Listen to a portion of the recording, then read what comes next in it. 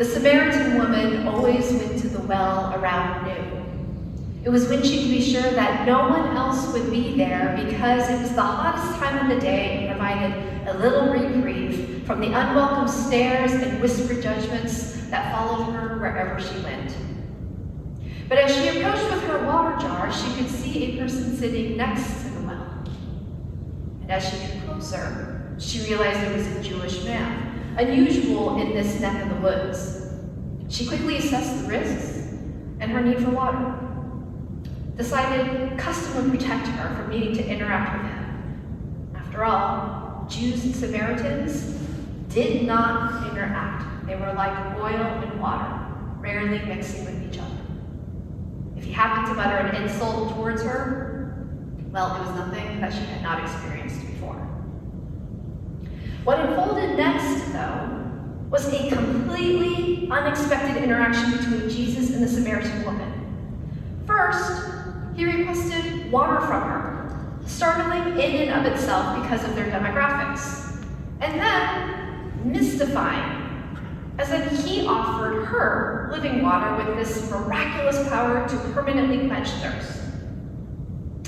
Second, Jesus made an unsolicited, prophetic declaration about the woman's personal life, directly naming the reason that she was covertly trying to get water in the middle of the day. And third, he chose to make a dramatic theological revelation about his identity as the Messiah to a shunned Samaritan woman who was an absolute no one by society's standards.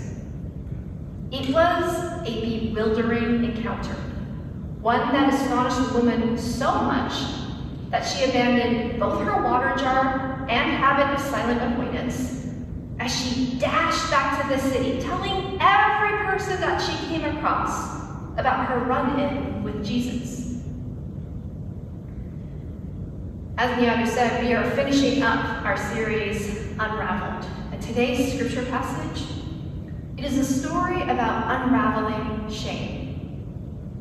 Shame, as defined by researcher Dr. Brene Brown, is the intensely painful feeling or experience of believing that we are flawed and therefore unworthy of love, belonging, and connection.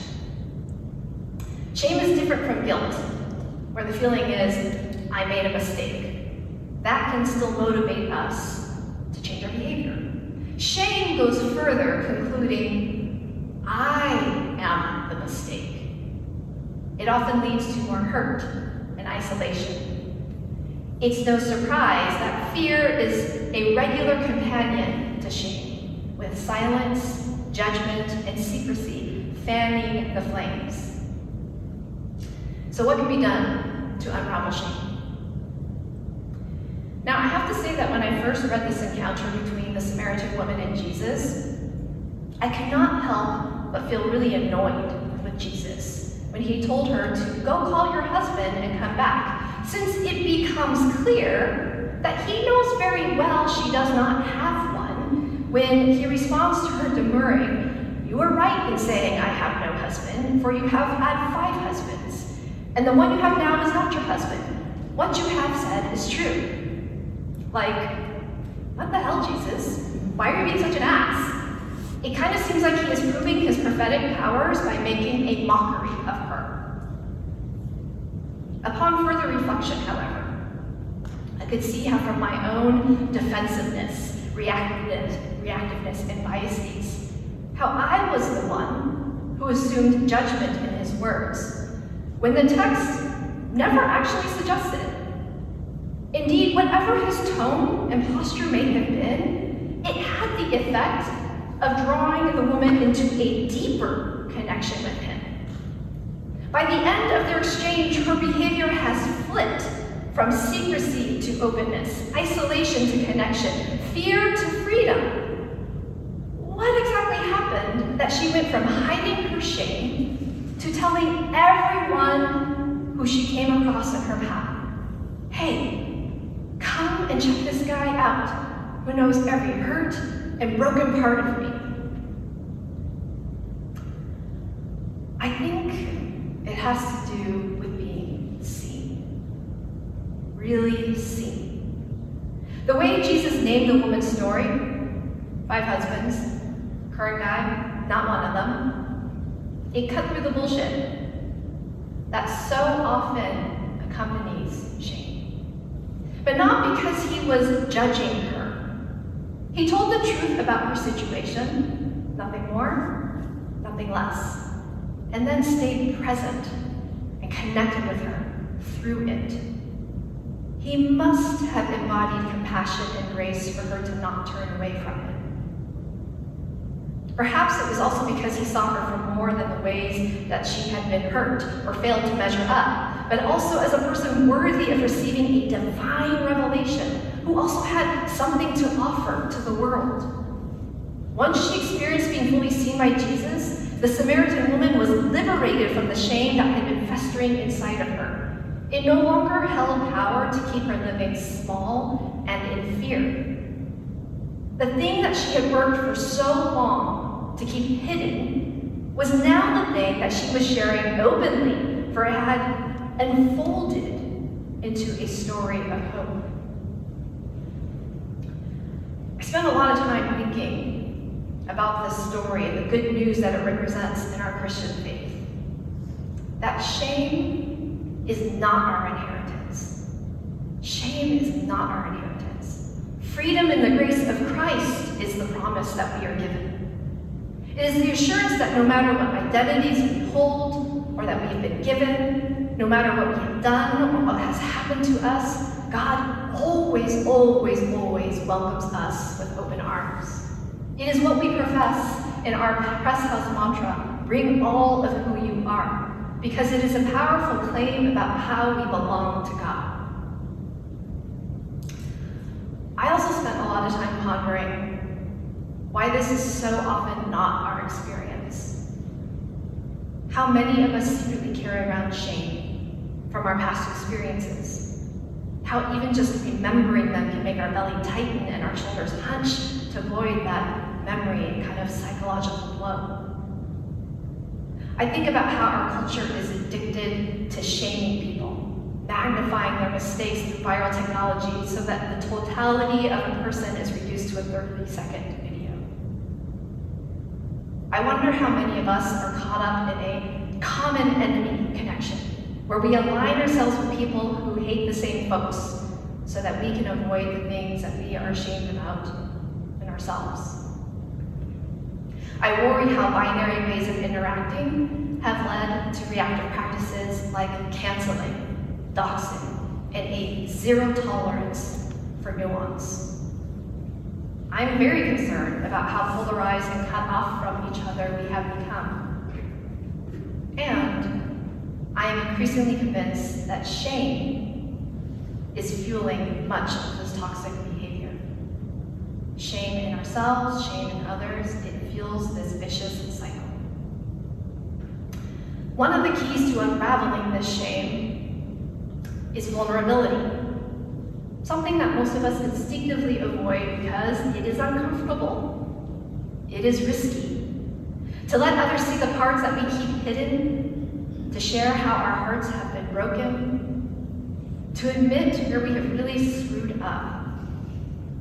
That requires real courage and a trustworthy partner to receive it.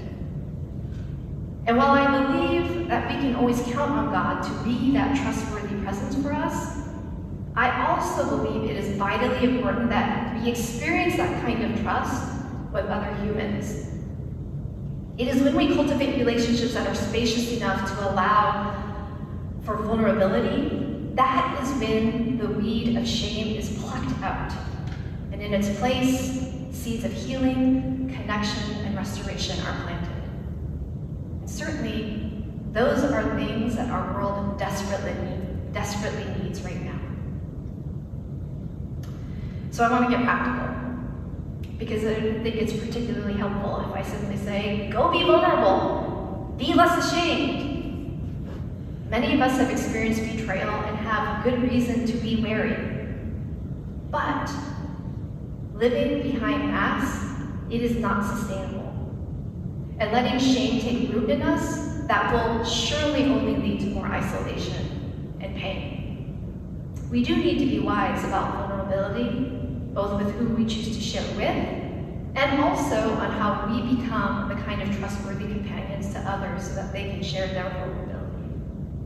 We need to practice that with ourselves and with others, facing shame with grace and compassion so that its tight chokehold begins to unravel. So, here are 2 suggestions to begin pulling that thread of shame loose.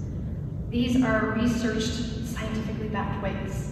So self-compassion. It's a response that you can practice when you find yourself feeling and experiencing shame.